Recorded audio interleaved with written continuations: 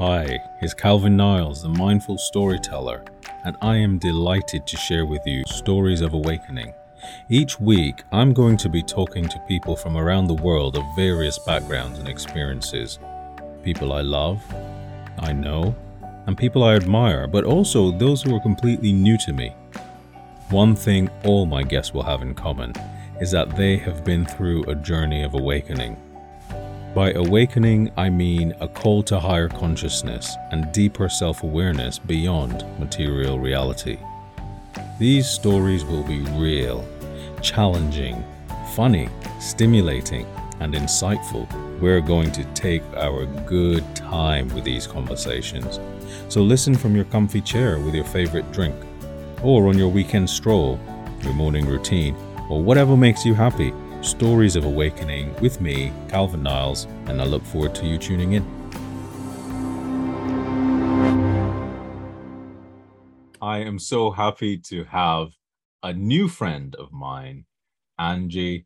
Angie was introduced to me by, I think, one of my previous guests, Alex Bannar. So Angie Latham is a published photographer, artist, and a sound healer, but more importantly, what we're interested in is learning all about your story of awakening, Angie, your call to higher consciousness. I'm just so happy to have you here.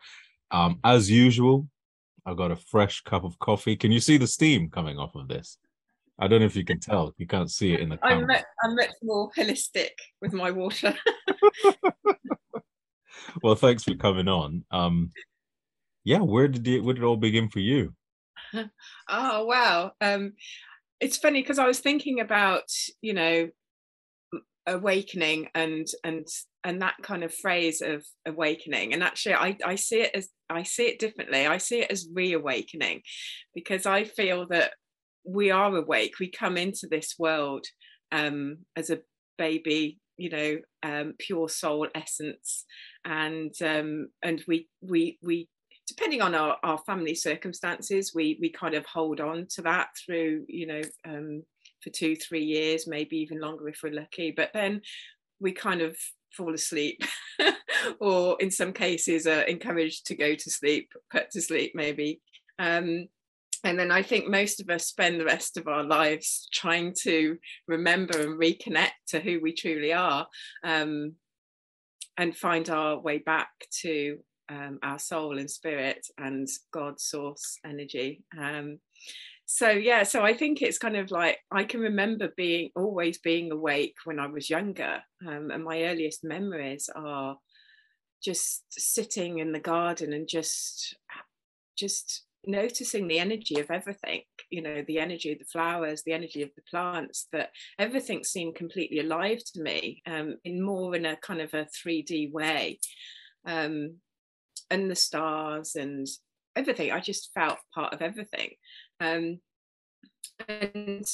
some of my earliest memories as well was being, well, I must have been like probably under 3, because I can remember being in a cot, so there's bars around me, but with beings looking over me. And really I don't know whether they were family or past family, or whether they were angelics. I think probably a bit of both, but there was always this feeling of there was more around me than what I could physically see.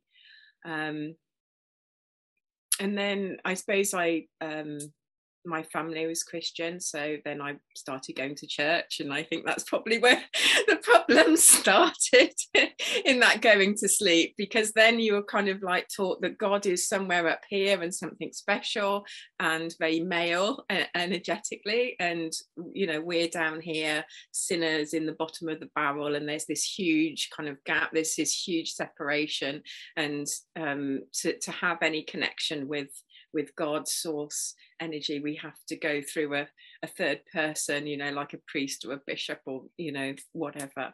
And that's where it started getting all a bit sort of uncomfortable for me, I suppose. I had some beautiful experiences in church.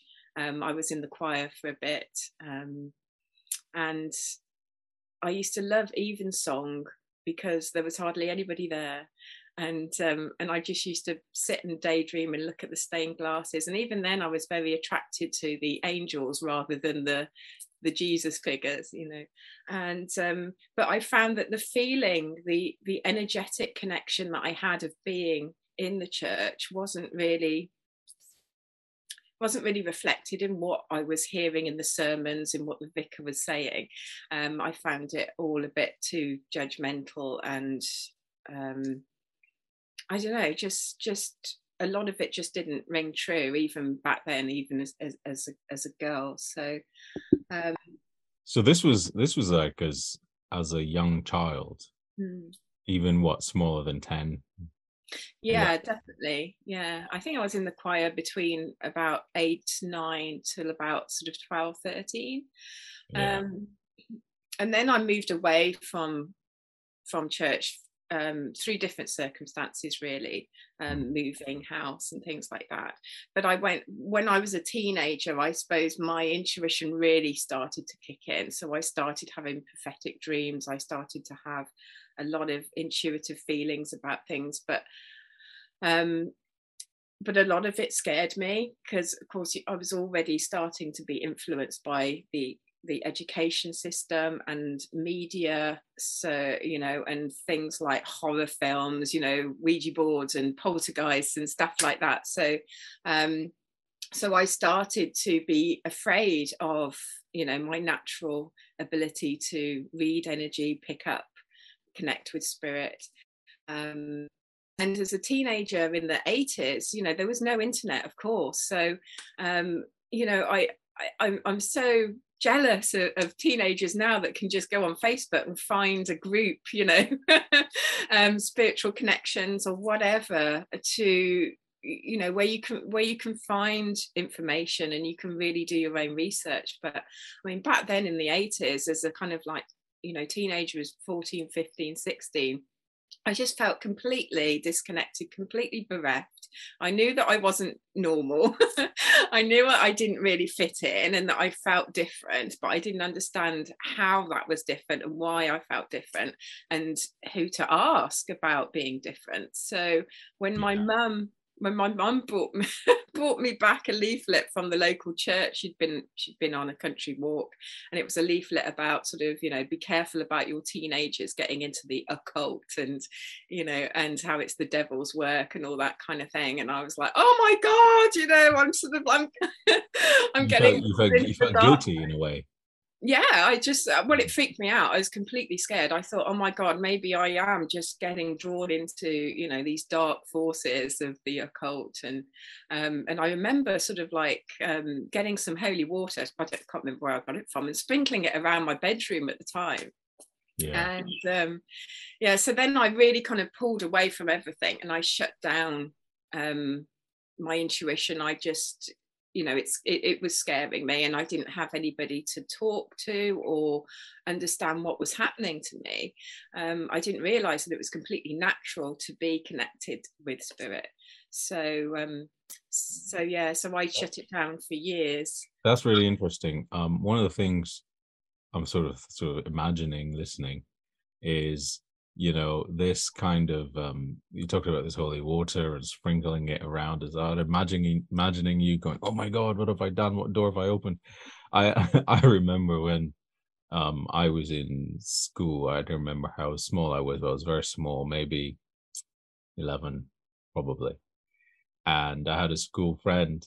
So I grew up in the Caribbean, and you know, we, you know, had all these reggae rhythms and soca rhythms, and you know, really drum based kind of tribal sounding beats and things like that. And the reason why I mentioned that is because I had a friend who, her mother told her that you mustn't listen to, you know, dance hall music. You mustn't listen to you can't go to crop over and carnival. You can't do these things because that's devil music. And the music, and you know, this is something I heard when I was 11, you know, and this is in the Caribbean, by the way. So can you imagine there was actually this kind of indoctrination, Yes. That got people to want to reject what was completely natural. Yes. So that's a kind of theme I've got from listening. So can I ask, just when you going back a little bit to, you know, being aware of these beings around your cot or your bed when you were young, um, and do you remember when they actually disappeared? Do you have a recollection of the moment where you stopped seeing them, where you thought, "Where did my friends go?" Um, Not really. Yeah. No, not really. I mean, my parents kind of like went through a split when I was about 5, 6 years old, and so I had a lot of trauma then to deal with, just kind of in the 3D world kind of thing. So I suppose that's where I forget. There's a big blank there from then, between then and when I was a teenager, I suppose. Um, Yeah, I, that's helpful actually. Can I just ask one more thing before you go on? And so this is something I've heard a lot in the stories around people kind of becoming desensitized a little bit um to something that's completely natural. When did you start to feel that and become aware of that again? Do you remember that when it started to reappear in your life? Because I mean, now it's very clear that you are very much in tune with when why you say reawakening, because you've almost come full circle in a way, haven't you? yes, very much so. Yes. Um, I mean, really, from the ages of about 18 onwards, when I moved, when I left home, really, um, I started to be reintroduced to spiritual teachings, Native American teachings, first and foremost. And it's funny how these things happen. I ended up going and watching Dances with Wolves. If you remember Dances with Wolves, I just think it was about 1990. Yeah, And this was like one of the first times they made a film that was like 3 hours long or something, or yeah, it was an extraordinary long film. I certainly remember that. yeah.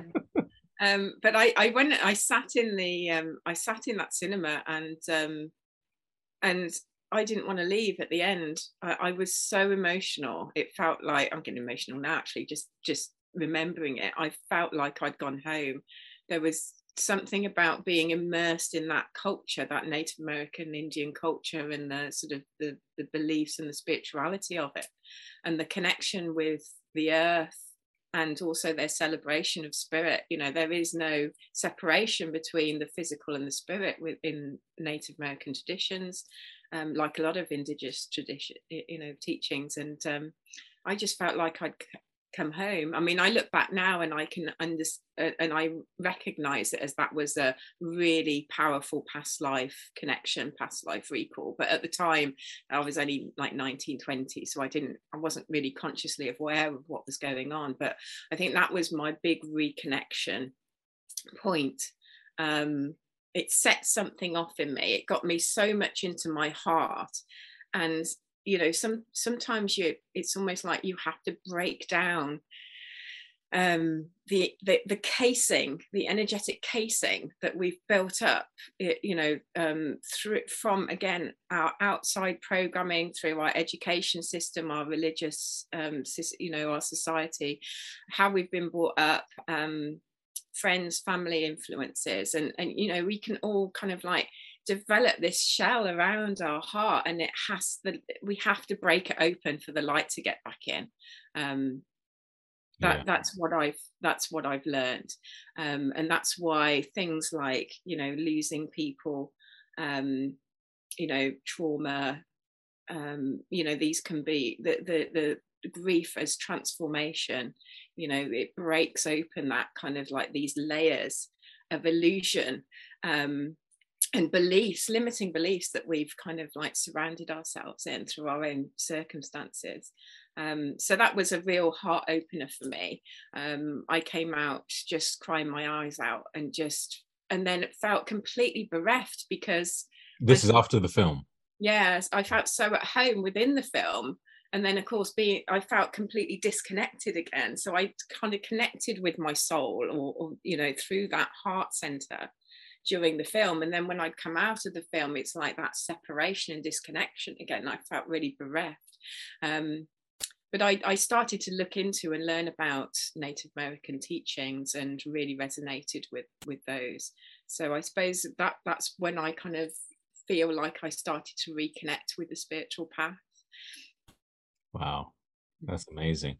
You know, and it's quite powerful how it even illustrates that, you know, I know from the kind of storytelling world that, you know, when sometimes you see yourself in a story which triggers something in already present in you. You know, this is the power of even of myth, Mm. which we can identify ourselves in this story, and then we go, "Ow!" So I'm kind of imagining you being transported into this world, and then realizing, "Hang on a minute, I've been here before," or you know, you had this unlocking moment.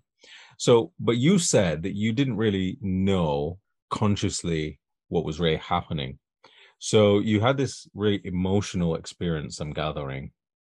What did that do for you? Did that take you down to a kind of a spiritual quest or questioning, or did you kind of just go off and lived your life normally? Thanks for being part of this conversation. One of the things I'm learning during this series is that the chapters of each person's story are still being written. If you are conscious of a new story wanting to emerge in your life, but the clutter of your mind is slowing you down, a simple way to start is by decluttering your physical space. Subscribe and download my free ebook, Simplify Your Life, helping you to declutter and make way for the things that matter. Download your free copy at www.simplifyandmakespace.com. I suppose I was lucky because I'd started to connect with other people that were on a kind of more spiritual level, and a lot of musicians, a lot of artists, so a lot of like an alternative community. So moving out of the family home, moving towns to a place that there was that kind of scene going on was crucial to me, really beginning to reconnect with who I was and feeling comfortable with who I was. For the first time, I suppose I felt like that I wasn't a black sheep. I wasn't the outsider. That, you know, there was other people like me in the world, and you know, it's so difficult to describe that to people that don't remember life before the internet, because it is so easy to connect with people like-minded now.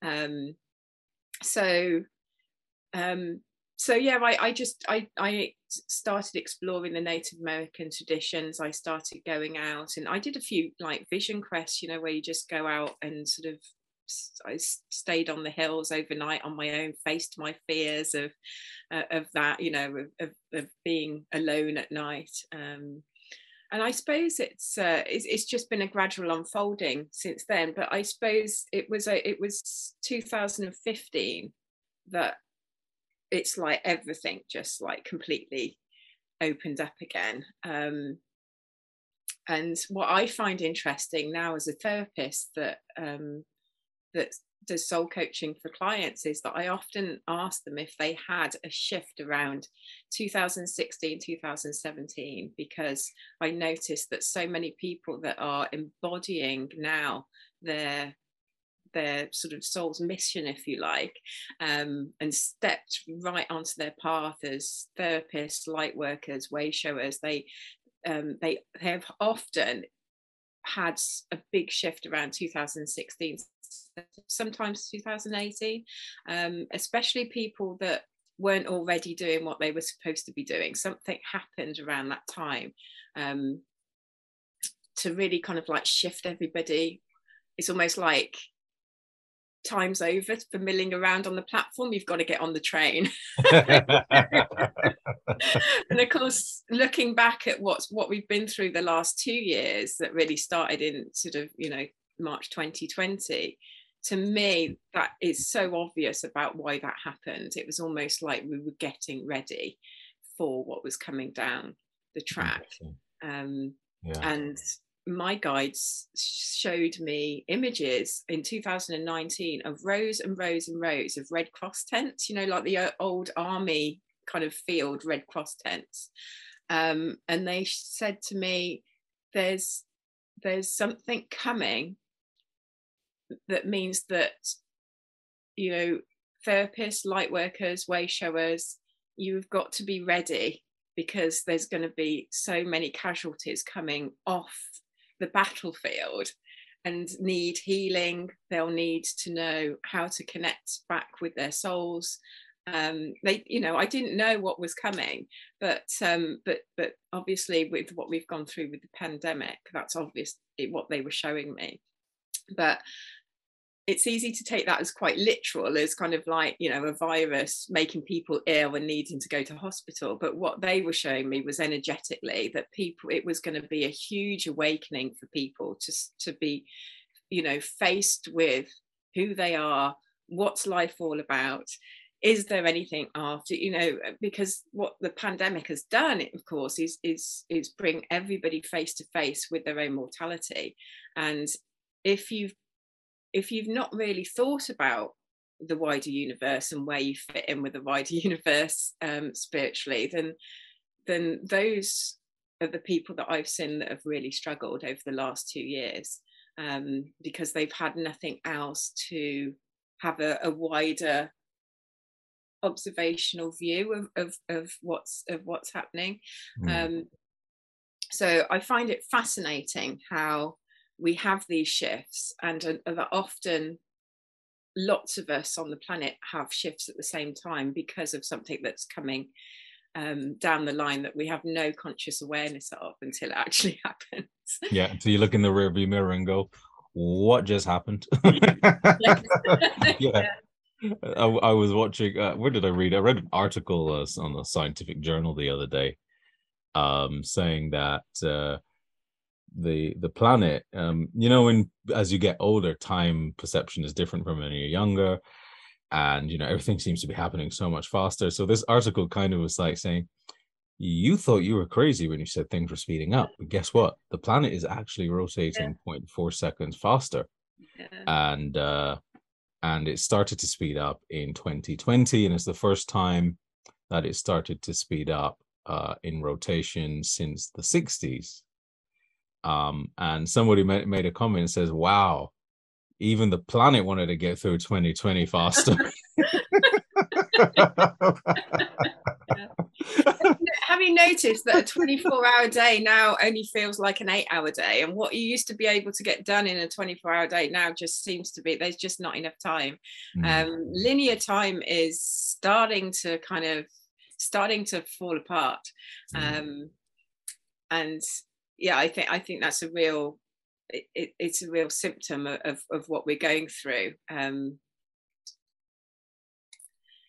in this kind of like ascension process, this sort of spiritual awakening, is that the old way of doing things, the old way of looking at things, especially that is very ego mind based, is just, it's not really going to be supported. And it's we really need to get more into flow and into present moment, rather than trying to control the future and look at things as a very 3D linear way, where we're becoming more multidimensional.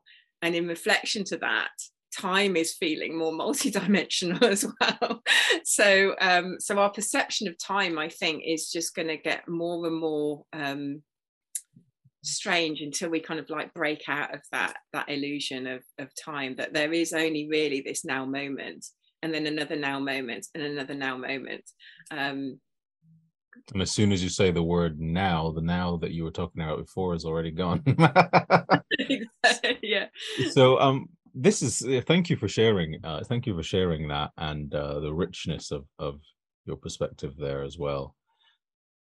So I'm imagining you as this teenager who is almost being called to some kind of journey, and you encounter this film which hits you straight in your heart. You come out of this film emotionally open, but you're already in this environment which is nurturing of the questions you're asking, and so on and so forth. were you already using language like ascension process back then, or multidimensional, kind of like some of the linguistic nuances that I'm hearing from you now? Did that No. start to come? Is that where is it? Was it 2015 where things really opened up for you personally as well? Then was there something big that happened then, or what was the bridge between Dances with Wolves and the Angela Latham who now sort of speaks with this level of awareness? Hmm. I think the big thing was 2015. I'd been working in the NHS for about 6 years as a GP receptionist, and so Wow, I would let you were a GP receptionist. yeah. I would love for you to have been my GP receptionist. Why aren't they all like you? Now that's Seriously. exactly the problem, you see. They have a really bad rep, and so that's perfect, because you can understand now that the level of negativity that that I was imbibing, really.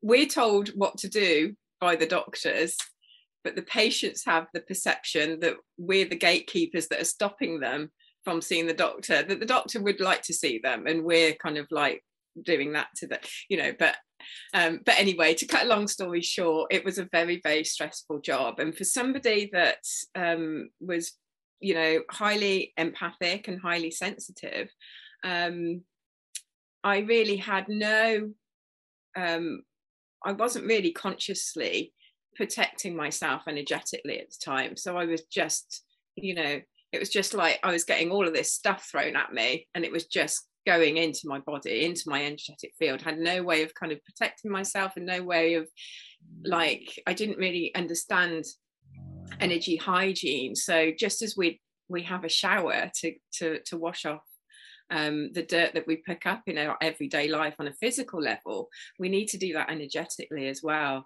And I just wasn't doing that, and I didn't really know how to do it. So after 6 years, my stress levels were so high that my immune system completely collapsed, which is what happens, when you're in that sort of constant sympathetic nervous system. You've got, high levels of cortisol rushing through your body. Your blood pressure is high, your heart rate is high, and basically those states of adrenaline are only supposed to be for short periods of time, for getting through periods of danger, acute danger, stress. But then we're supposed to return back to that parasympathetic nervous system, that rest and repair, rest and digest. And it's very obvious when we look at the African plains, and gazelles will be happily grazing, and then a lion will come along and they'll get the adrenaline rush and they'll run away, and if they're lucky enough to escape, they'll just like go, oh, nice grass, and back to grazing again. Where we'd be like, oh no, there might be another lion, any moment there might be another lion. Well, gazelles don't do that. They just they shake it off, and then they go back to the present moment where there's no lion, there's only lovely grass. So we really need to relearn how to do that. So, but of course, our society, many of us are just stuck in that that high adrenaline, high alert state.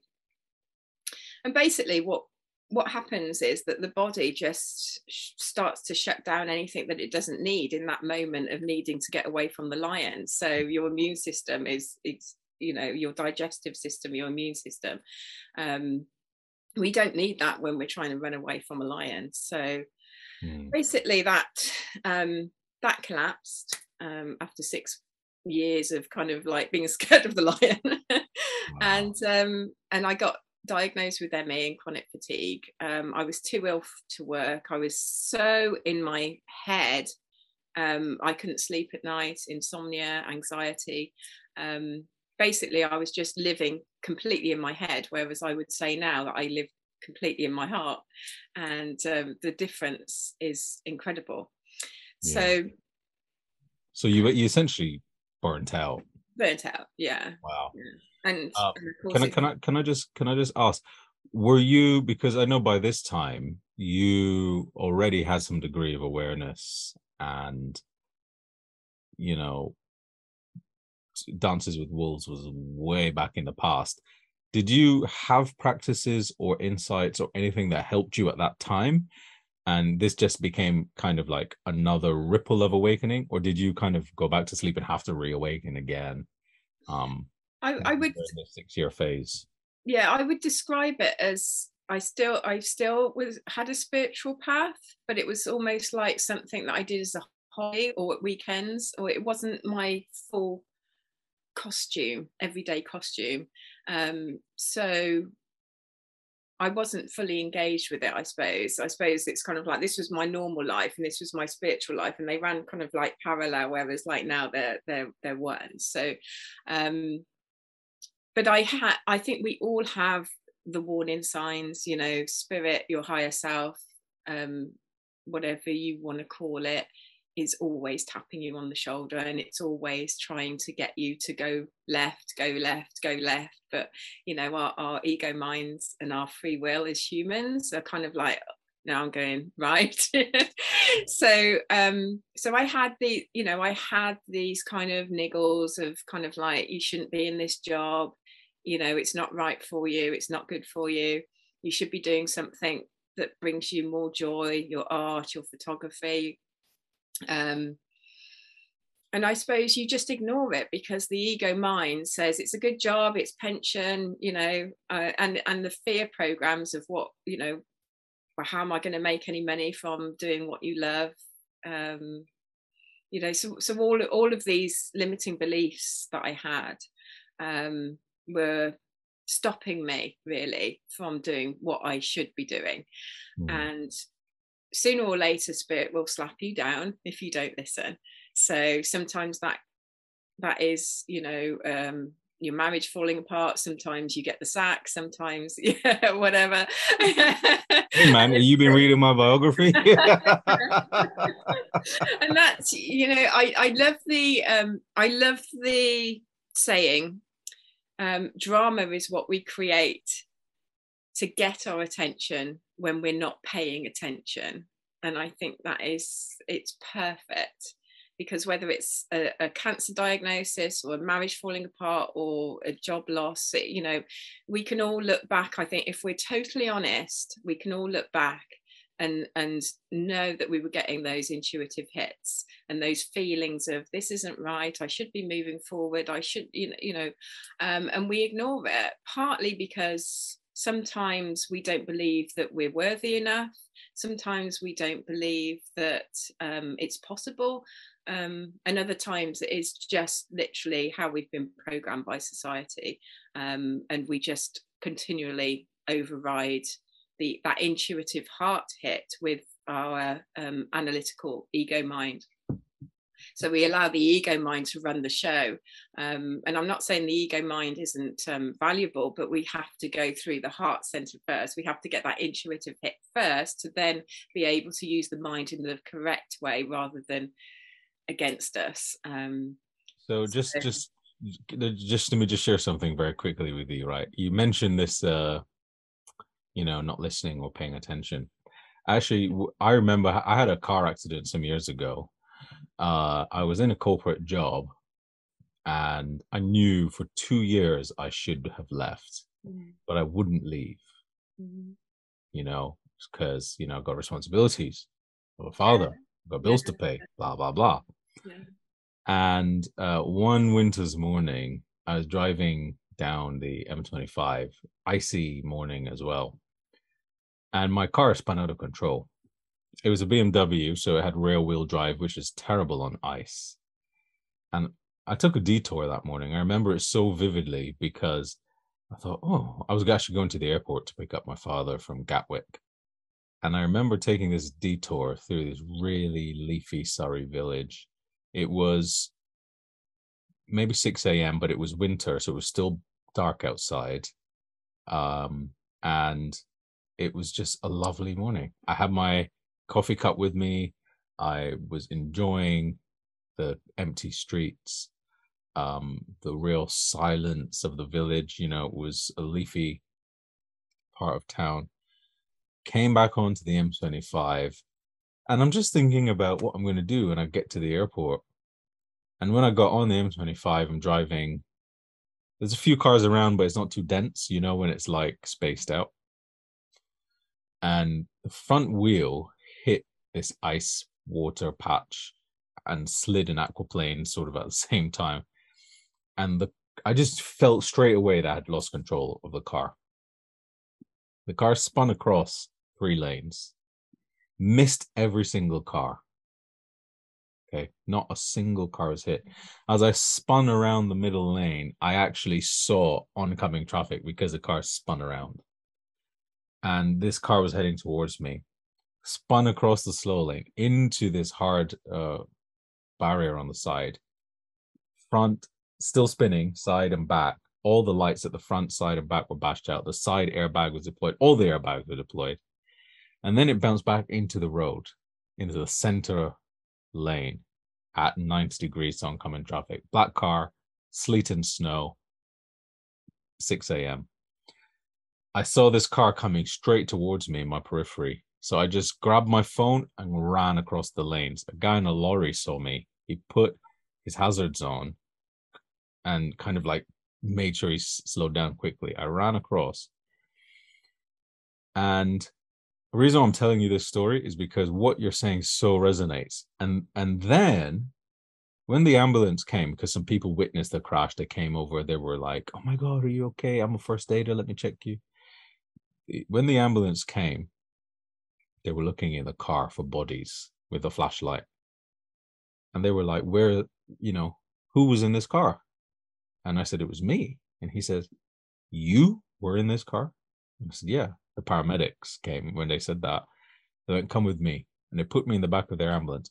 And I tell you, Angie, all I left with was a sore elbow, probably maybe a bang on the head, like from the impact. But what I'm saying is like nothing, almost without a scratch. Mm. And when I walked away, I took that as you are not walking on the path you should be walking on. And this was a huge wake-up moment. Would you believe I resigned from my job that very week? I would believe it, and it's like, good on you, because some people wouldn't have. I mean, that's a real big slap wake-up call, isn't it? I mean, it's just like, it doesn't get much kind of like in your face than that. Yeah, I got slapped with a car. Yeah. So, so 2020, February 2021, I had a near head-on crash. I was going through a real kind of like, I know what's happening with the planet, but I don't know whether I want to be here. And it's like, I don't think I've got the strength to be here for this time. And so I was having this real kind of, would I be of better service outside of the physical body, I suppose, of transitioning back to spirit? And I had pretty much exactly the same as you. I was kind of I just nearly had this head-on crash. We kind of swerved each other, but we kind of clipped on the side, and I just walked away with it without a scratch. When I went to grab my my bag with my phone in it to get out of the car, there was a little angel card on the passenger seat, face down, and I've never had any angel cards in that car. I do have them at my therapy room. They stay in a bowl at my therapy room, but I've never had them in my car. And there was nothing on that seat when I got in the car, and it was basically I'd completely lost my faith. Lost my faith in my intuition and what I was doing here, and when I picked up that, I still keep it here. When I picked up that angel card, this is what it was. Faith. Wow. Faith. Yeah. So that just like permanently lives now as a reminder on my little altar. So yeah, it's a real angelic bitch slap, I called it. And it reminded me that, you know, we can just go just like that. It's easy to leave the physical body. It's easy to leave this life. Yeah. And if, no matter how dreadful or lost we feel, if we're still here, we're meant to be still here. So get curious about why we're Why? here. Yeah. Why are we still here? What is it that we're supposed to be doing or learning or growing from? Because one thing that I believe 110% is that when the soul is ready for us to exit, we'll exit, you know. And we have, I also believe that we have several kind of exit doors, if you like, along the way, that sometimes we set up. Some of them we set up before incarnation, and some of them we kind of like create as we go. But there's definitely several places where we can kind of take a Where you stop. can alight. They're like train stations or bus Yeah, stops. yeah. Do you Yeah. want to get off now, or do you want to carry on a little bit longer? Yeah, and I've definitely had, you know, 2 or 3 of those in my life where, Wow. and that was definitely one of them. Was About, that was actually so that was a year ago. that was February 21. Yeah, So yeah, just over a year. So going back and to when you burnt out after 6 years in your corporate role, that was and you've kind of quit in, was it 2015, I think you said, or yeah. around then. That intervening period must have been quite a big period of transformation for you. What did that evolution look like for you? Because that is pretty huge. I mean, I guess of course it involved a lot of healing physically and so on too. Um, but what happened? And then I guess part two to that question is, what made you fall out of faith again in 2021? Yeah. Well, I think I think the thing with awakening is that it is just a gradual unfolding. So you get to a certain point, and then there's another ceiling that has to open. And what I've found is, before you get to that great expansion, there's often like a real contraction. So often we'll get these kind of like these real challenges, or kind of loss of faith or questioning, and we really kind of contract, almost like a snake that is kind of got too, you know, big for its skin, and it's kind of like, I can't be, and then we'll expand again.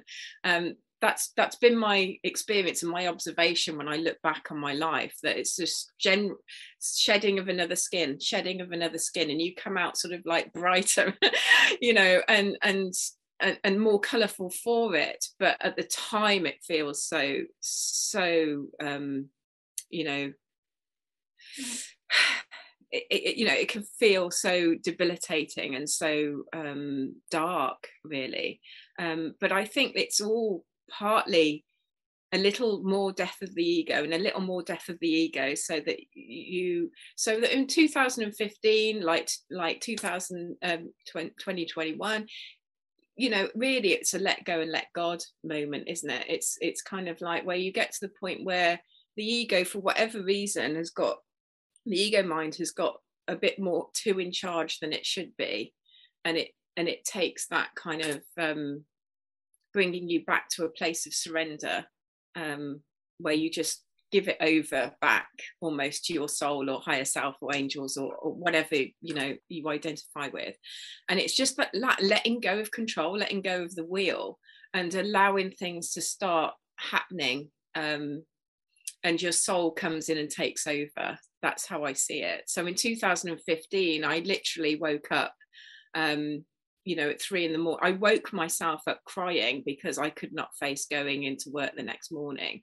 And my husband said, you can't go in, you need to go to the doctor and get signed off for stress. So I did. And so I had 2 weeks, and then that turned into 4 weeks, and that turned into a month. And I just never went back to that job.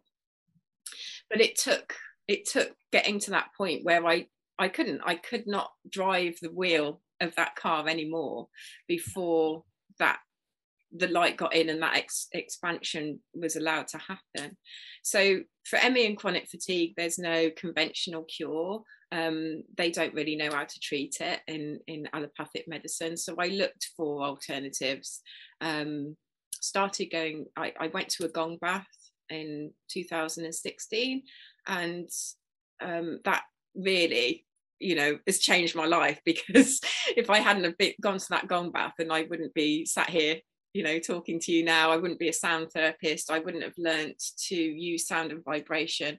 And it's not only changed my health and my energetic health, but it's also completely changed my spiritual views, in that it's sound and vibration, frequency, it's filled in all the gaps that were missing. It's kind of like, how do we connect to spirit? How does the universe work? It's all about vibration and frequency. It's all about energy. So learning about vibration and frequency has kind of, it's given me all the answers that I didn't have any answers to, even though I was always on that spiritual path. So what I found when I went to my first gong bath was I just journeyed for the first time in years. I kind of journeyed like I was on, psychedelic drugs or something. I went completely out of myself, and saw myself on a hilltop as a Native American woman. So that was, harking back really to that first awakening. But I was an elder, and I was drumming, and I connected to bear medicine, and the bear just came and sort of like put its arms around me and hugged me, and we kind of like went into this sort of dance where we became each other. And it was just, just an amazing sort of vibrational trip, really. But I kind of came out of that gong bath feeling completely clear, completely energized. I'd gone in feeling exhausted, with my chronic fatigue. And the worst thing that I found about the chronic fatigue was the constant brain fog. It was like having a permanent hangover. But coming out of the gong bath, not only did I feel crystal clear, but I also felt re-energized as well. So it worked on all levels. It worked on my physical level, my emotional level, the mental level. The monkey mind just shut the up, all of that overthinking and all of the sort of constant mind loops that I'd been suffering from, negative mind loops that I couldn't get out of, that just kind of dissipated. And I suppose really what it did is it got me back into my heart center. And once you're in your heart center, then you're in present moment awareness, but it opens you out to the multidimensionality of who you are as a soul. And all of a sudden, what's not important falls away, and what is important is kind of like, it's almost like you get in touch with that inner knowledge and that inner wisdom that's always been there. So it was a pretty powerful experience for me going to my first gong bath. So that really set me on the journey to becoming a sound therapist myself. I started to go along every 2 weeks to this gong bath, and then was like, oh, but I need something in between. So I bought myself my own gong, and so that I could just play it at home and meditate at home. And the rest is history, really. Now that is my full-time job now, is doing sound baths and sound-based meditations. Yeah. That's incredible story. I want to get the name of the sound therapist or sound healer who did that initial sound therapy for you, because you said that if you hadn't been there, then you wouldn't be here talking to me, which means I would never have met you. So I need to send them a card. Actually, we actually work together now. So we do we do joint gong baths once a month.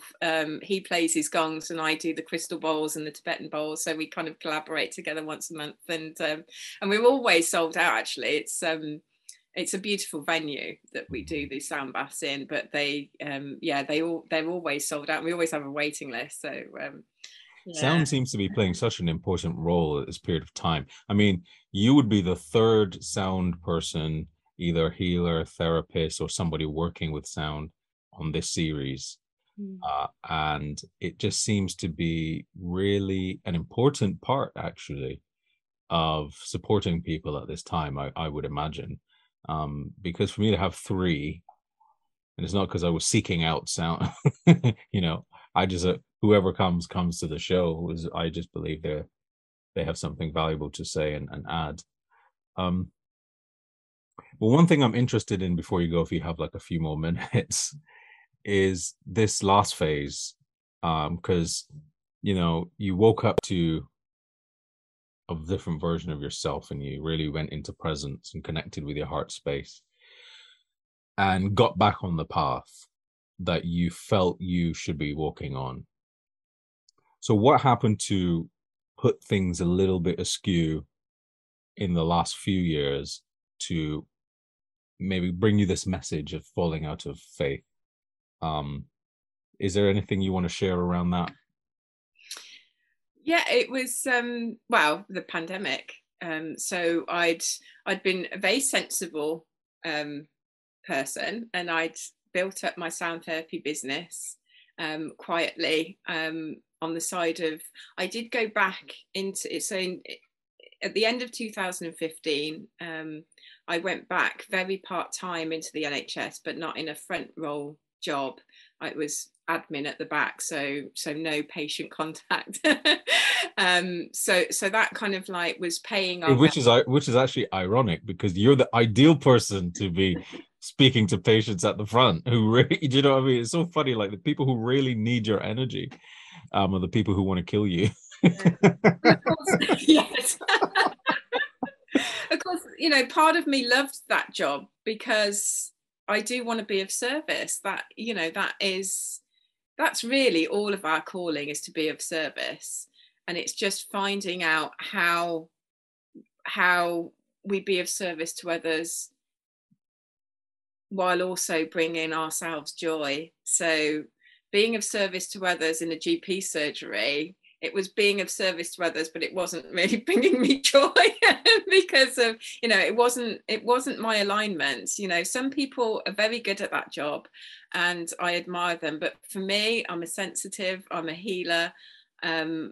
You know, I need to be of service in another way. So but anyway, I did go back in an admin role, but only very part-time, and it literally just it was just covering our rent. So by 2019, October 2019, my guides were really, really adamant that now was the time to let go of the NHS job and go full-time self-employed.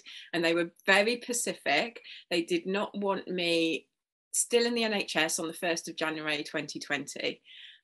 Which again, you know, looking back, it's just like, wow, you know. So I gave my notice in October. I needed to give 2 months notice, which took you up to December. So January the 1st, 2020, I was fully self-employed, you know, really looking forward to being my own boss and doing what I absolutely love. And just like I had almost a year's work already booked, you know, for retreats and workshops and sound baths and all these sort of things. So I was doing really well for the first 3 months of 2020. And then, of course, the pandemic hit and, you know, everything disappeared. I mean, you literally, it's kind of like my diary cleared.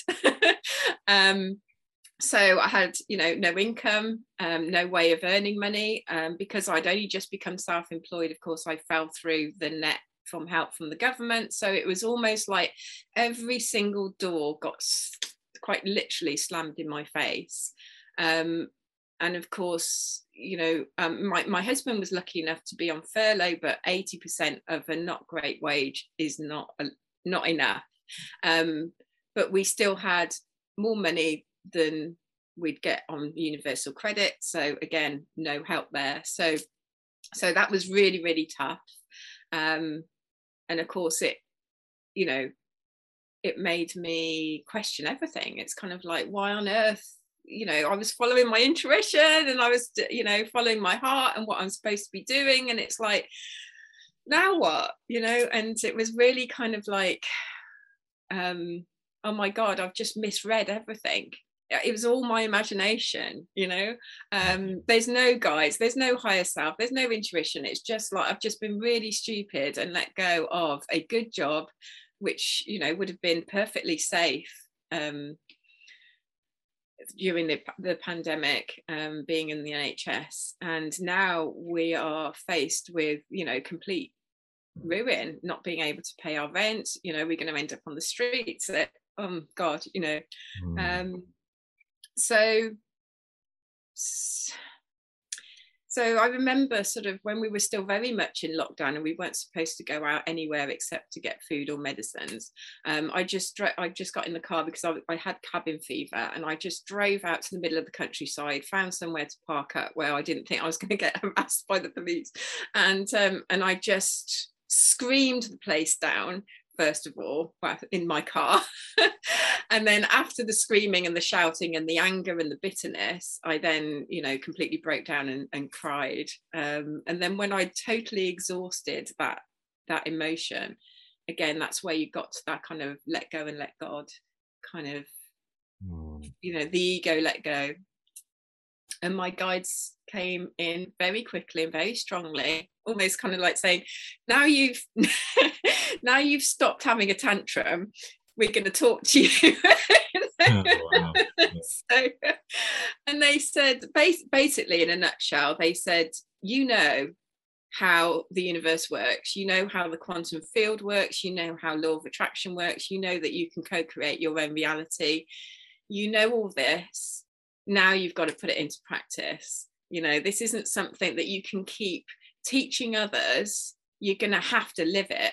It's like, you've got no income, you've got no help money wise, then co-create it, so it was basically, oh my God, I've really got to put literally my money where my mouth is, and I've got to start trusting and surrendering that money will come in and I'll be okay. And that's what I had to do through 2020, was completely be very careful where I was vibrating, what my mind was doing, the thoughts I was having. So every time I'd get into that fear, the fear loops of kind of like, oh, we're not going to get any money, we're going to end up on the street, all that sort of thing, I'd kind of rein it back in and go back into the heart center and just get in touch with the frequency of what it feels like to be abundant, what it feels like to have money coming in, without the ego mind getting in the way, going, well, where's that going to come from? It can't, because that's, because you don't qualify for this, or what, or that's impossible. So leaving all of those kind of like that ego mind limiting belief stories behind, and just keeping in that heart center of, no, I know what the vibration and the frequency of abundance feels like. I'm going to keep bringing myself back to that vibration and that frequency, just like in an old-fashioned radio station. You just keep tuning into that, the radio station that you want. And if you start going off the dial, then you start getting the interference, you start getting the you have to keep putting that dial back. And that's now you're showing your age, because everybody uses DAB now. I know. But cassettes are the in thing, apparently. They're making a comeback, are they? Yeah. I've still got some VHSs that I need to go down. Everything comes back in a cycle, doesn't it? Yeah. So yeah, it really taught me to live like that. And I suppose what happened in 2021, you got through 2020, but then we had that other lockdown again at Christmas, and then that actually, I think that ended up being a longer lockdown, didn't it, in the end, than the first one. And I really struggled in that January, February period of 2021. Again, I just felt like I was just getting back on my feet. I'd done the co-creating, and then it was sort of like almost like snakes and ladders, back down to the bottom again. Yeah. So, and because it was winter and it's dark and it's dingy, and you're spending a lot of time indoors, so you're not getting out. Well, I wasn't anyway, getting outside in nature and stuff. So I suppose I started getting back into those mind loops, that sort of like more operating from the ego mind and the lack, limitation and competition rather than staying in the heart center. But also I felt like, 2020, that was hard work, energetically it was hard work. And I felt like, I don't want to do this again in 2021. And that's when I started having do I really want to do this? And, I was hearing other things about, the pandemic is just the start. There's other things coming down the line. This is part of a sort of 4 or 5 year arc of, the old paradigms and the old systems breaking down. And I suppose it was dawning on me that this wasn't a sprint, it was actually going to be a marathon. And I was kind of like, do you know what? Have I got the energy? I just don't know whether I've got the energy to do it. So those were the kind of thoughts that were going through my head. And I started to doubt myself on a human level. I know who I am at a soul level now, but it's kind of like, I'm very aware that I'm in a human body with a certain type of brain that is programmed in a certain type of way.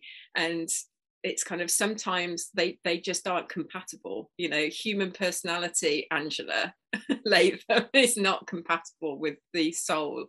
So I was having this real tug of war about, do I, it wasn't a kind of a fearful thing. It was just a kind of, do I really want to stay here in a physical body through this time of transition? Or do I want to exit now, get off the train and do what I can from up there rather than down in the battlefield, if you like. So I wasn't sure what I was supposed to do. So that bitch slap of a car crash was kind of my answer, really. And since then I've been like, okay, I'm obviously supposed to be here because you'd have taken me out. So I'll just get on with sort of being here. And it was a kind of like a get your big girl's pants on and just just carry on sort of thing. So that's what I'm doing now. I'm wow. more in flow, more interest and surrender than I ever have been in my life. And the more I trust and surrender, the better life is. Still have challenges, of course. It doesn't mean that you don't have challenges. It doesn't mean that you don't lose people. It doesn't mean that sort of like, tragedy or drama doesn't happen. But it's the way you start to react to it and the way that you're able to react to things in a more spiritually aligned way and a more non-judgmental way, I suppose.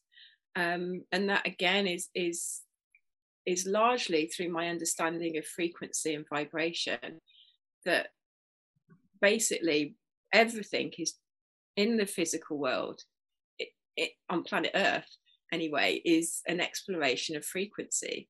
So if you have fear on the one end of the scale and love on the other end of the scale, we have a million shades of grey in between, and each one is just a different radio band. It's just a different frequency, and it's kind of like and we have the power as souls to co-create our reality, to explore these different bands of frequency.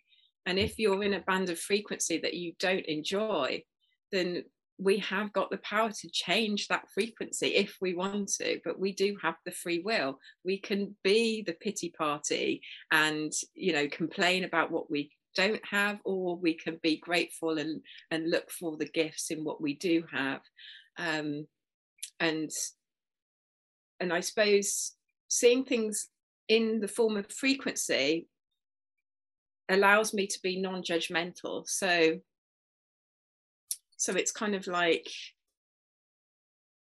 if I go into fear, or if my ego gets a bit too active, then I can observe that in a non-judgmental way and think, oh, that's a fear program that's come from when I was 7, from when I wasn't picked for the team at school, or or that's when I was laughed at as a teenager for speaking my truth, and or whatever it is. But I see it as a vibrational frequency. That's interesting frequency. That's judgment and persecution. That seems to come up quite a lot in my life. So that is obviously something that me as a soul is trying to work through.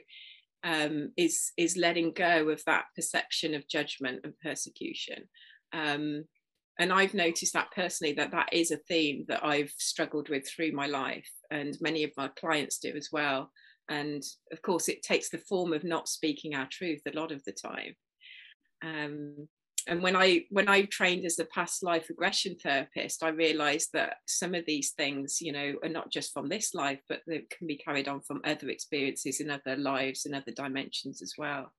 So if I was burnt at a stake as a witch, for going against the narrative of the time, then, when I'm speaking up about the narrative of this time, be it coronavirus or vaccine passports or whatever it is, then that can trigger the same kind of, just like a tuning fork. You can strike that here and it will vibrate through the energy field of where I've come across that as a challenge before. So it'll amplify it. So sometimes we come across challenges or situations where we seem to have, we seem to, what's the word I want? We seem to kind of, you'll have to write this out. An over amplification of emotion, if you like, that something will make us emotionally react disproportionate to what's actually happened. And that is because it's triggering somewhere else in our energetic field where we've come across it before, where we haven't faced it, or we haven't healed it, and we've just suppressed it. We haven't integrated that lesson or challenge or knowledge. Wow, this is quite relevant, actually. So I'm thinking about all of the people who are listening to this, who probably, on their own journeys, and seeing how 2020 has been significant for them on their own path. And really I also think it's really nice that, there are people like you who are teaching and serving and helping people to heal.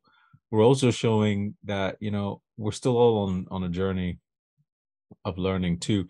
And I think that's one of the big things about this show. Like, everybody who's come on the show said, hey, I'm not awakened, I'm awakening. And it's the active on the ing part, which really is where I get a lot of the value from personally. This is really pleasure for me to hear and learn from people like you. So I want to, first of all, thank you for all that you're doing in the world. Thank you for coming on and talking to me and making the time. Thank you for taking that first sound bath back in 2016. Because we wouldn't have met, I haven't forgotten that. But hopefully we can maybe have another conversation down the line, as well as things unfold, if you'd like to do that. Oh, absolutely. I'm not sure whether I've answered any of your original questions, but I did warn you that I would go off on tangent. And I think you've covered quite nicely some of the experiences that you've had. And this is the other hard thing about when people are sharing their stories. Everybody's life's got millions of stories, right?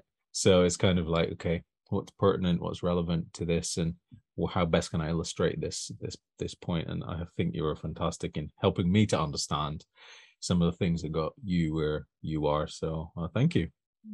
Thank you. No, I'm really really happy that you've had me on, because I kind of requested you really via Alex. I saw your interview with Alex and said, I just really love Calvin's energy. Do you think you'd like to talk to me? So awesome. Yeah.